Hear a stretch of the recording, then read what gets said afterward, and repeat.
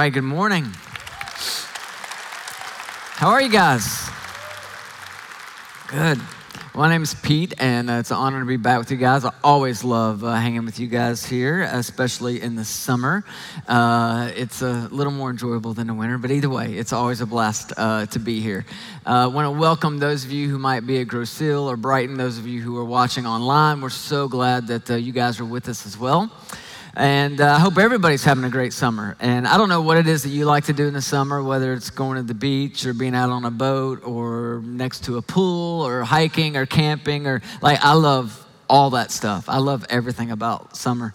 And one of the things I've been trying to get back into a little bit, I used to play a lot of golf, way too much golf. So I took a break for about a decade, and my kids are getting to an age now where I can actually kind of take them out. And so I can do a little golfing and, check it off as good parenting. And so this past weekend, I took them golfing, and we were down south, really, really extremely hot day, probably 95 degrees. And if it's hot in the summer, if you play golf, you want to go, the earlier the tee time, the better. However, my kids sleep in until there's an earthquake or I wake them up. So finally, about 1 o'clock in the afternoon, we get to the golf course, which is the worst time. I think we actually have a picture of me with the boys. This is before we started, when we were still having fun. And so we get there and we go into the little clubhouse and check in and everything. And there's this cooler of Gatorade. And we're already hot. Just walking to the clubhouse, we're hot. And the boys are like, can we get some Gatorade before we go out there, Dad? I'm like, no, you don't need any Gatorade. It's $3 a bottle and it's got sugar in it and all that. You don't need that, right? So there'll be some water in these little coolers out on the course and we'll get it out there. So we start to play, and I don't know, we're on the second hole. We're already dying. We're walking. We're just covered in sweat. It's hard to even see, to swing at the ball because you got sunscreen and your eyes are burning, and we're just miserable. And there's no water out there. I don't know why, but we couldn't find a water cooler anywhere. So pretty much every hole, my boys are it's hole 2. They're like, can we please go back and get some Gatorade? No, you don't need any Gatorade. Come on, we got this. Hole 4, Dad, please, can we go get some Gatorade? I'm like, if you bring up the Gatorade one more time, I'm going to take you back to the car and spank you, which they know I'm just teasing them. I haven't had to spank them in a long time. And so we're on hole, I think it was 6 maybe, could have been 7. Again, we're dying. And my son's like, hey, when you take me back to the car to spank me, could you give me a Gatorade? He's like, finally at that place, we hit hole number 9, which was our last hole, by the way. We go in, and I buy 2 Gatorades for each of us, right? It's who cares at that point? I don't care if it's sugar. I don't care if it's $10 a bottle. We are about to die. It's wet, and we need it, all right? And there's something about thirst that drives you to a place of making decisions that you might not have made when you weren't thirsty, right? There's something about your thirst, especially when you're really thirsty, that you could care less what you're drinking. You need your thirst quenched, and whatever's in front of you is what you're going to grab. And there's this interesting story in Scripture that I want to kind of share with you about a woman who is thirsty. And this is going to be a story, especially if you've kind of grown up in church or been around church for long. You've heard this story probably dozens of times. But I really want to encourage you today. Listen, don't rush to the end. Don't shut me out because you're like, I know the story, I know where it's going. But just listen to it with fresh ears, right? You're here anyway, why not? Listen to it with fresh ears, because this story is really important, because it's about more than just this encounter that Jesus has with this woman at the well. This story, if you listen to it, to really kind of apply it to your life, what this story does is it teaches us how the God of the universe views us. And more importantly, it teaches us how the God of the universe views thirsty people and how he treats them. It's a really interesting story. So it starts in kind of John chapter 4. That's where we're going to begin. Let me give you just quick background on this whole story so you kind of understand what's going on. There is an Assyrian king. This would be 720 BC. So this is a long time before this actual event takes place we're going to read about today. There's an Assyrian king by the name of Sargon, and he comes into Israel. and he conquers the portion of Israel where this story that we're going to look at today takes place. And what he does is he exports the Jews out of that area to other parts of Israel, and he brings in some other nationalities. So what happens over time are these other nationalities intermarry with some of the other Jews that had been left behind in this region, and they create kind of this mixed nationality that they call the Samaritans. All right, so this region that we're looking at today is called Samaria, and what happened, because there were no purebred Jews left in Samaria, because over the years they had intermarried with these other nationalities, that the other Jews in Israel looked at this group of people, the Samaritans, with they viewed them in a very racist way. They treated them in a very racist way. They looked down on them as if they were less than they were because there were no purebred Jews in this area. So much so, there's an event that took place about 20 years before the time of the story we're about to look at. And this event didn't take place in the Bible, but we read about it from actually a secular historian by the name of Josephus, who writes about this event taking place, where a group of Samaritans actually scatter human bones in the temple courts, which is like the most offensive thing that the Samaritans could have done towards the Jews. There's just one more thing, one more reason for the Jews to look down on the Samaritans. And so they had so much disdain for the Samaritans and for Samaria that if a Jew were going from the northern part of the region to the southern part, or from the southern part to the northern part, as Jesus is about to do in this story, normally what they would do is, even though it's faster to go straight through Samaria, they would actually go around Samaria. They're like, we hate that region so much and we hate those people so much, we don't want to have any association with them, and we'll literally go around it even though it takes more time and more money to do so, instead of having to actually go through and interact with Samaritans in any way. Understanding this kind of helps this whole story. You have to understand that the Jews did not like this region. They did not like the people in this region. The Jews felt towards the Samaritans the way a lot of you guys feel towards Ohio. It's like, we're gonna avoid it like at all cost. I've just never seen a group of people dislike another state as much as you guys do. I've just never seen anything like, and I know, and then somehow like celebrate it in the house of the Lord. I don't even know how that works, but you pull it off, and you pull it off well. So you understand a little bit about what it was like to be a Jew and dislike the Samaritans, all right? So that's what's taking place here, right? So let's pick up the story in John chapter 4. It says, when the Lord learned of this, he left Judea and he went back once more to Galilee. Now, he had to go through Samaria. It's interesting because we know he actually didn't have to go through Samaria, right? Geographically speaking, he could have went around Samaria. So what is John saying here? Well, if you actually look at the Greek here, it's essentially saying that this was a divine appointment.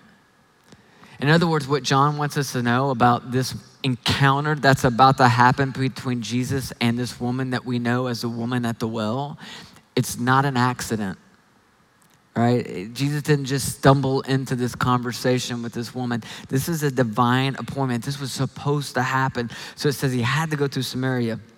So he came to a town in Samaria called Sychar, near the plot of ground of Jacob had given to his son Joseph. Jacob's well was there, and Jesus, tired as he was from the journey, sat down by the well. It was about the 6th hour. That would be like the middle of the day, all right? When a Samaritan woman came to draw water, Jesus said to her, will you give me a drink? His disciples had gone into town to buy food. The Samaritan woman said to him, you are a Jew, and I'm a Samaritan woman. How can you ask me for a drink? For Jews do not associate with Samaritans. So right off the bat, she's completely taken back. She's like, you're a Jew. Again, she has no idea this is Jesus. She has no idea this is the Son of God. Just the very fact that he is a male and he's a Jew, she cannot grasp and understand why he would even speak to her. So she's like, what are you doing? Why are you asking me for a drink of water? You're a Jew. I'm a Samaritan. This isn't supposed to happen. This conversation shouldn't be taking place. Now, a couple interesting things about this lady that we know from Scripture. The first is obvious if you have read through the story, but this woman has a past. We're going to hear about it in just a second. But Scripture tells us in the story that this woman's been married 5 times, and the man that she's living with right now is not her husband. Now, what it doesn't tell us is why. So it's real easy to, make all kinds of judgments about her and her life. But honestly, we don't know. Yes, it seems unusual. And again, being married 5 times in our culture it happens. It certainly happens, but it's still kind of unusual. In Jesus' culture, it was highly unusual. So we don't know. I mean, there's a chance maybe she can't have kids. And in this culture, one of the primary roles of a woman in a marriage would have been to bear children.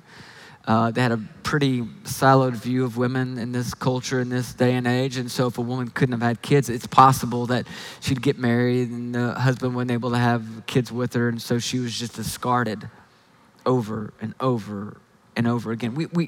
We have no idea why. What we do know for a fact is that life has left her thirsty. In other words, life hasn't turned out the way she thought life was going to turn out. She's met disappointment after disappointment, heartbreak after heartbreak. She has a past, and she also lives in a small town in Samaria.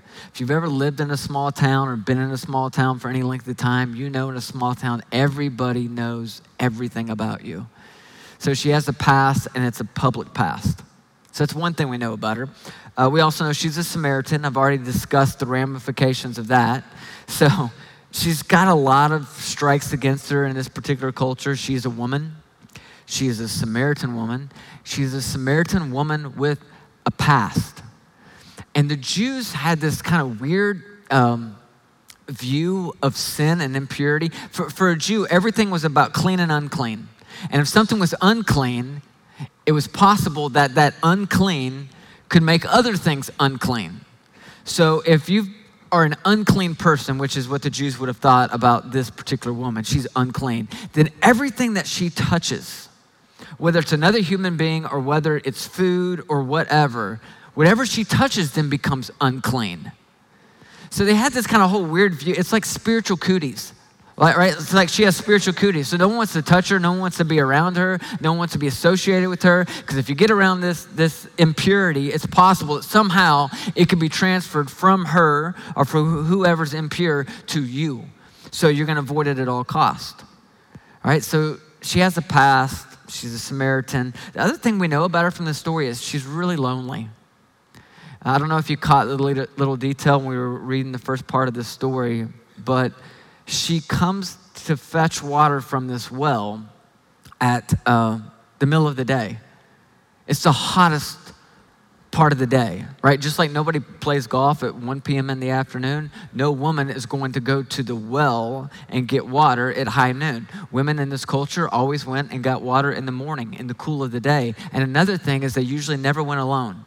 They always went in a pack. There was always a group of them. And they did this not only for socialization, but they did this for protection. It's been very dangerous for a woman to travel like this by herself to fetch water. So it just doesn't make sense that she's there by herself and she's there at the middle of the day. It doesn't make sense unless you have a past like she has a past. Then you know exactly why she's doing it this way, right? She's full of shame. And the last thing she wants to do is be with another group of women who are going to look down on her. She's tired of traveling with them and hearing all the different whispers as they whisper about her past. She's tired of the little glances that she gets from all of them that makes and reminds her that she's less than they are. Like if you've ever been in a situation where you're full of shame, you know how you avoid groups and you avoid people. And even if you go to church, you're going to kind of slide in at the last second. You're going to sit towards the back. You don't want anybody to talk to you or anybody to look at you. It's kind of the same way in your social life. At the very heart of shame is this belief that you have that you're undeserving of love. It's a really weird dynamic because people who have a lot of shame, it's this intensely painful feeling or believing that you're flawed and that you're so flawed that you are not worthy of love and belonging.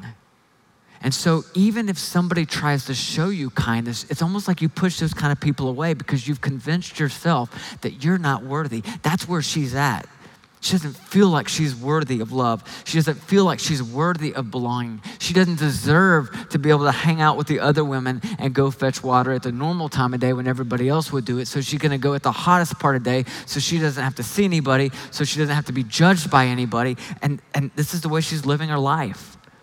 Shame makes you feel trapped and powerless and isolated.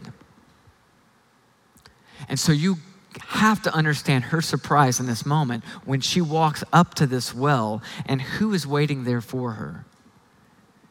Jesus. I mean, how cool is this? Like, God in the flesh is sitting by a well waiting for this woman. This woman who doesn't even think that she is worthy to travel in a group of other women because of her past. And yet the God of the universe in the flesh, Jesus himself, is sitting by a well waiting for her. Whew. That's powerful. Who is she that Jesus would be at the well waiting on her? Who am I that God would wait on me? Like, isn't it amazing that God cares so much about every single one of us that he actually creates these encounters with us where he'll wait for us, right? I mean, it gives me chills, like, to think that for some of you right now, this is a God-created encounter. This moment, like, it is not an accident that you're watching this online. It's not an accident that you're sitting where you're sitting, but like the God of the universe has brought you here in this moment to, if you're willing, to have an encounter with you where he shows you how he views you and what he thinks about you. Who are we that God would do that for us?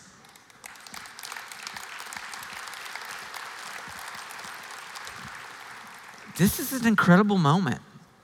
And when Jesus just says to her, hey, could I have a drink of water? You have to understand, he's not really asking for something here. He's communicating to her how he views her. By simply acknowledging her and asking her for a drink of her water, what he's saying to her is, hey, I see you. Hey, I'm not afraid to talk to you. I'm not afraid to touch you. I'm not afraid to receive water from you. He's saying to her, hey, maybe everybody in your life has judged you and put you down. Maybe you don't think you're worthy of the attention of another individual. But I want you to know right now, I'm not judging you. I'm not looking at your past. I'm not looking at who you were yesterday. I'm believing this moment for who you could become tomorrow. And if you've ever been trapped where you have a group of people or even another individual who just can't let go of something you've done, you ever felt that way? I have. Where they've taken your worst moment, they took your worst season, they took your worst decision you've ever made, and they just hold it over your head, and they can't let it go. They can't see past it. They cannot let go of who you were yesterday. See, Jesus is not like that. It's not like that at all. And that's why there's a couple really important things from this story that apply to our lives. I'm gonna give you two of them. The first one is this. Truth number one, your past is not a problem for God. It's just not. Believe me, your past is a much bigger problem for you than it is for God. Watch how this story unfolds. This is great. This is verse 10. It says, Jesus answered her, if you knew the gift of God and who it is that asked you for a drink, you would have asked him, and he would have given you living water. Sir, the woman said, you have nothing to draw with, and the well is deep. Where can you get this living water? Are you greater than our father Jacob, who gave us the well, and he drank from it himself, as did also his sons and his flocks and his herds? She didn't really know where he's kind of going with this, right? He's talking about eternal life. He's talking about grace. He's talking about forgiveness. She's just thinking about this well. And she's like, you have something better than this well? Because the well did represent her source of life. So she's like, if you got something better, I'd like to get in on that. Verse 13, Jesus answered, everyone who drinks this water will be thirsty again. But whoever drinks the water that I give him will never thirst. Indeed, the water I give him will become in him a spring of water welling up in eternal life. The woman said to him, sir, give me this water so that I won't get thirsty and have to keep coming here to draw water. Like, she still doesn't really get it, does she? She doesn't really totally understand what it is that he's talking about, but she starts to understand that this guy is different, and this guy can offer her something that nobody else has been able to offer her. And then Jesus does something that, man, sometimes you read this, what he does next, and you're like, oh, Jesus, why'd you have to do that? Like this seems like the most politically incorrect thing he could have done in this moment. Look what happens. Verse 16, he told her, go call your husband and come back. And I imagine there's just this long, silent pause. And finally she says, I have no husband. Jesus said to her, you're right when you say you have no husband. The fact is you've had 5 husbands, and the man that you're with now is not your husband. What you have said is quite true. Man, that stings right there, doesn't it? Like all of a sudden, she probably feels like she's been completely uncovered. She probably feels very vulnerable in this moment. And it's like, Jesus, why would you do that? I'll tell you why I think he does this right here. I think there's 2 things that might not be obvious if you're just kind of skimming through the story. The first is this is kind of a setup. The very fact that he knows everything about her is kind of a cue for her to say, oh, wow, this is not a normal guy. Somehow he knows everything about me. But at a deeper level, and more importantly, what I think is going on here is Jesus is setting her up to say, listen, I'm about to offer you the most amazing gift that's ever been offered to you. Eternal life, grace, love, belonging. And I want you to know on the front end that you don't necessarily deserve this gift, and you certainly didn't earn this gift. It's just yours, regardless of what you've done. Like, you didn't make a series of really right decisions that somehow earned you this gift. It's a gift. It's free. It's for you. See, there's a temptation for all of us who claim to be Christians, for those of us who have claimed to put our trust in Jesus. And the temptation is that we start with this very simple truth. I'm a sinner and I need Jesus, right? We start with this very simple truth that good people don't go to heaven. Forgiven people go to heaven. But what happens over time is we're tempted to start to think that, we earned that. Like, I did some good things. Like, I went to church a bunch, and I got in a small group, and I started giving, and I started to learn more about the Bible, and I started to make lots of really, really, really good decisions. And so it's really easy to start to think, I earned that gift. And so Jesus is trying to stand in front of, I just want to remind you, I know the whole deal. This isn't something you've earned or something you deserve, but it doesn't bother me. This is for you. This living water, this eternal life, this belonging, this love, this acceptance, this grace, it's yours. And by calling out the reality of her life, the other gift he gives her is being fully known and fully loved. See, whether you realize it or not, ultimately that's what you're chasing after in life, every human being. What we want more than anything else, we have this desire to be fully known and fully loved. And the reality is you can only be loved to the extent that you are known, right? You can only be loved to the extent that you are known. The way that dynamic plays out practically in relationships, whether it's a marriage relationship or even a friendship, is let's say it's a marriage and you have 2 people and one of them has a series of secrets that they're keeping from the other person. When the other person looks them in the eyes and says, I love you, the person with the secrets hears those words, but those words do not register. Those words do not sink deep down into their heart. Why? They hear the words, I love you, spoken to them, but they can't receive them because you can only be loved to the extent that you're known. So what happens is in that moment, they think to themselves, yeah, you say that you love me, but if you really knew the things I did, you wouldn't be saying that. And unfortunately, they walk away from that exchange never receiving the love that was extended to them because you can only be loved to the extent that you are known. There would have been this temptation with this woman to walk away from this exchange thinking, wow, I'm so grateful for that man. I'm so thankful for the love and the acceptance he showed me. But if he'd have known about my past, he would have never offered me that. So Jesus just kind of calls it out to make sure she understands, no, listen. This is not strings attached grace. This is you are fully known and you are fully loved in this moment. Whew. Can you imagine the weight that came off of that woman in this moment? What a beautiful gift. Here's truth number 2 that applies to all of us, is you have a thirst that only God can quench. You do. All of us do. We have a thirst that only God can quench.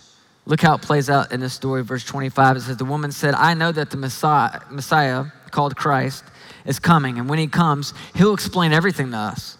Then Jesus declared, I who speak to you am he.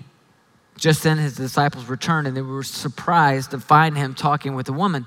But no one asked, what do you want, or why are you talking with her?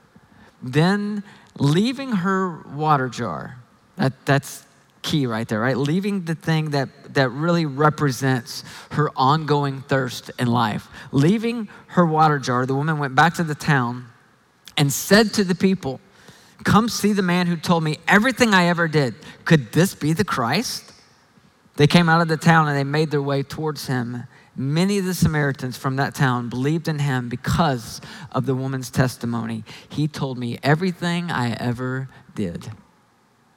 This is such a cool story. I just love this, that God uses this thirsty woman, this Samaritan woman with a past, this Samaritan woman with a past that had caused her to be covered in shame. He uses her to transform an entire region. There's this beautiful truth here, this beautiful reminder that your mess can actually become your message.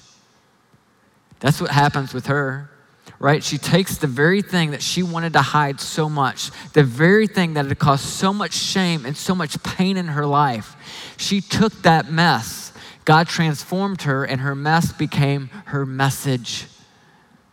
So maybe it's possible that thing that embarrasses you so much, that season of your life that you try so hard to cover up, what if God actually wanted to use that mess to become part of your message so other people could be reminded of the radical love and grace and acceptance of Jesus Christ? It's a powerful concept that God can take our mess and he can turn it into our message. But how's the mess happen in the first place? So we talked about we all have this thirst, right? I don't remember exactly at what point in my life I started to realize that I was thirsty, but I remember there were some key events for me. I was 15 when my parents went through a divorce. I remember that being a pretty key moment in my life where I started to question some things about my identity, my acceptance, my love. I remember being 17, when this girl that I thought I was deeply in love with broke up with me, and I thought the world was over in that moment. And I started to have all these questions about, was I not attractive enough? Was I not funny enough? Was my personality not engaging enough? Was I not cool enough? What was it about me? Right? And I remember having this thirst for, acceptance. This thirst for love, this thirst for just belonging. And when you have a thirst in life, and you've all had thirst, I don't know when you first kind of discovered your thirst, but you start reaching out for things to quench the thirst, right? And there's no shortage of things in this world that promise to quench your thirst, right? So for some of you got thirsty and you're like, it's gotta be a relationship. I just need a man. I just need a woman. I just need someone to love me. And I know if I could ever get that, then I would finally feel complete. And for others of you, it's like knowledge. I gotta get smarter. I need another degree. And then maybe I'll finally find belonging and love. And for some of you, it was all about money. Notice how I did green there? And you just thought, like, if I just need more money, just a little more money, maybe, okay, that didn't do it, but maybe if I make a little more next year, I'll finally get to the place where, like, I'm just satisfied. And for some of you, it was sex. I don't know why I picked white. That's the wrong color there. But and then for some of you, it was religion, and it's like it's going to be all about religion. That could do it, but nope, that didn't work. So maybe it's another relationship, or no, it's going to be social media. If I could get one more like, if I could just get that guy just to like that picture, right? If he would just leave a comment, I know, oh gosh, that would feel so great. And maybe I can find it at the mall, or maybe it's going to be another relationship. And it's like around and around we go, and we try all these different things trying to quench this thirst. And then the $1 million question becomes, how much sand does it take to quench our thirst? And the obvious answer is no amount of sand can ever quench your thirst. What does it do? It just compounds the thirst. Oh man, if you can, the earlier in life you can begin to understand this, like, not to point anybody out, but my guess is there's probably a couple 15, 16, 17-year-olds in this room right now or watching online.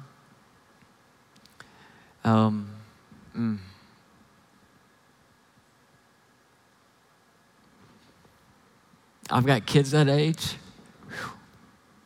The stuff that you guys face in our culture today, you're bombarded by so much. It just makes you thirsty. And at that age, you're so vulnerable to just think, oh, if I could just get that guy to love me, if I could just get him to show me some attention, if I could just get better grades, if I could just get accepted to that college, like if I could just be accepted by that group, if they would just let me sit at that table. Oh man, there's a lot of sand out there promising to quench your thirst. And the sooner in your life you can realize that sand does nothing but compound the thirst, you'll save your heart a lot of heartbreak. Yeah, they need you.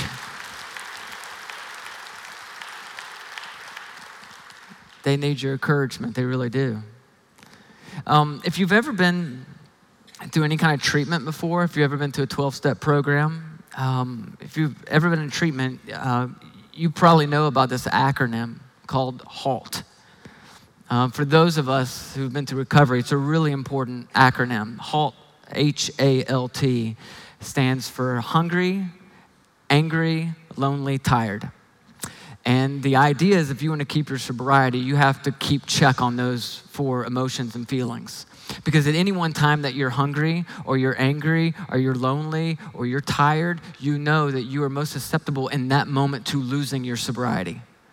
Right? It's in that moment where you feel hungry or angry or lonely or tired that you are most tempted to engage in some kind of self-harmful behavior. And so you're trained for that emotion or that feeling to be an instant red flag of, woo, I gotta be real careful about the decisions that I make. You can't always avoid being hungry or angry or lonely or tired. You just have to be aware that when you feel that way, you better like perk up to all the decisions that you're made. You better check in with your sponsor or your friend or your loved one and say, this is how I'm feeling. I need to kind of check myself right before I move forward with any kind of decisions in my life. So it's called HALT. It's like, whoa, stop, pause, wait. And I think this applies to everybody, not just people in recovery, but you have to be aware of the seasons and the moments in your life where you are gonna be most tempted with your thirst to go try to quench that thirst from something that can't actually help you, but only compounds the thirst that you have. Psalm 63 kind of reminds us of this. It says, oh God, you are my God, earnestly I search for you. My soul thirsts for you. My whole body longs for you in this parched and weary land where there is no water. What the psalmist is saying is that this world does not have ultimately what you need. As amazing as this world is, right? God created it and he said it is good. But it was never designed ultimately to quench your thirst. It just doesn't have what you're looking for. And I think sometimes we have to remind ourselves, like it just doesn't. We are wired for a thirst, but this world cannot quench that thirst. So in closing, I just want you to think about this. First of all, you're wired for thirst. Every one of us. You don't have to apologize for that. You don't have to feel bad about that. You are wired for thirst. Secondly, there are all kinds of things in this world that are going to promise to quench that thirst, but they can't. And because you are human, because you are imperfect, every one of us, you're going to fail. You're going to mess up. You're going to find yourself again and again and again and again grabbing some kind of sand, hoping it's going to quench your thirst, but it's only going to compound it. And what Jesus ultimately wants us to know through Scripture is that even though you have failed again and again and again, you still are worthy of his love and belonging. I don't care what your shame tells you. I don't care what your guilt tells you. You are worthy of love and belonging. See, the problem,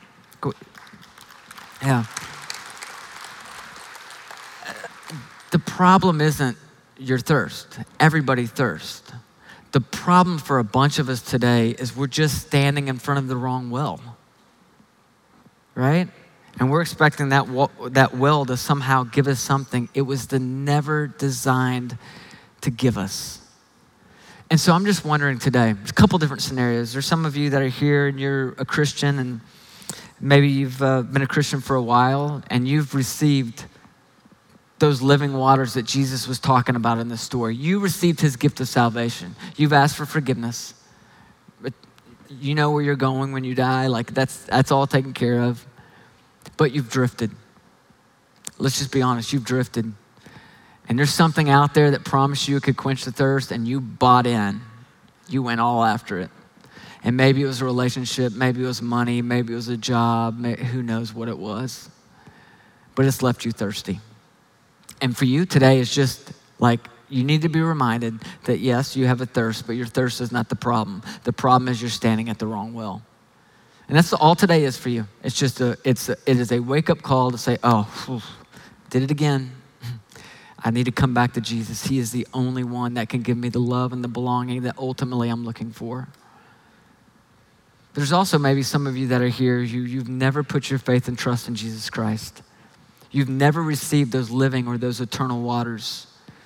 You've never gotten to that place to just say, I am a sinner and I desperately need your forgiveness. See, we really believe this. Good people don't go to heaven. Forgiven people go to heaven. And maybe for you today, it's just a matter of you putting your faith and trust in Jesus. You don't have to stand up. You don't have to come forward. We don't want to embarrass you in any way. It's as simple as just sitting where you're sitting. Just saying a little prayer along with me in your heart. So I'm going to ask everybody just to bow their head and close their eyes. And just right now, if you're here and life has left you thirsty, and you are desperate for love and for belonging and for forgiveness, let me tell you, this is your encounter. This is your encounter with the divine. This is your encounter with Jesus. This is your at the well moment. And it's as simple as you right now just praying in your heart and saying, dear God, with as much as I understand about you in this moment, I want to ask for your son Jesus to come into my life. I want to ask for what he did on the cross to be applied to my sin problem. I understand that I haven't earned this. I don't deserve this. This is a free gift that you're extending to me in this moment, and I want to receive it. I want eternal life with you. The scriptures teach us that this very simple confession is the beginning of eternity with him. I know, trust me, I know it sounds too good to be true. You feel like there's got to be more. Surely there's something else you got to do. But scripture's real clear on this. It's a simple confession of our mouth and our heart. God, we're grateful that you've met us at the well today. God, we're grateful that no matter how many times we stray from you, trying to get our thirst quenched in other ways, that you don't meet us with judgment. You don't meet us with anger. You meet us with your kindness, with your grace, with your love. You meet us with wide open arms that are there ready to accept us and welcome us home whenever we're ready to come home. God, who are we that you would wait by the well for us? Who are we that you would create these divine encounters where you meet us like this? We're so grateful, overwhelmed with your love and your acceptance in this moment. God, we love you. We're grateful, for it's in your holy and your precious name that we pray. Amen. Real quick before you guys take off, this is really important. If you're here today and maybe you made that decision, maybe you prayed that prayer to just say, you know what, I want to begin a relationship with Jesus. We would love to come alongside you, get you some material, just encourage you. All you have to do is text the word Northridge to 313131, and we'll send you a text back with just some next steps. Wow, we would love to do that. We want you to know you're not alone in this journey, and we want to come alongside you. This is just the beginning, guys, of an incredible summer journey here at Northridge. I hope that you have an amazing week, and we'll see you next weekend right here. God bless.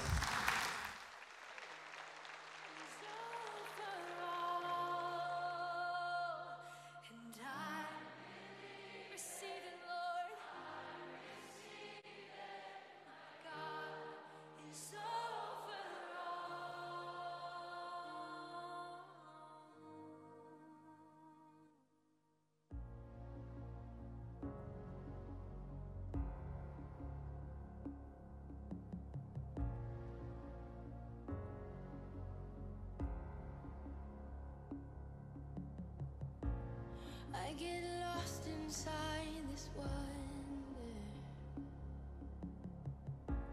'cause there's so much to discover. New dimensions are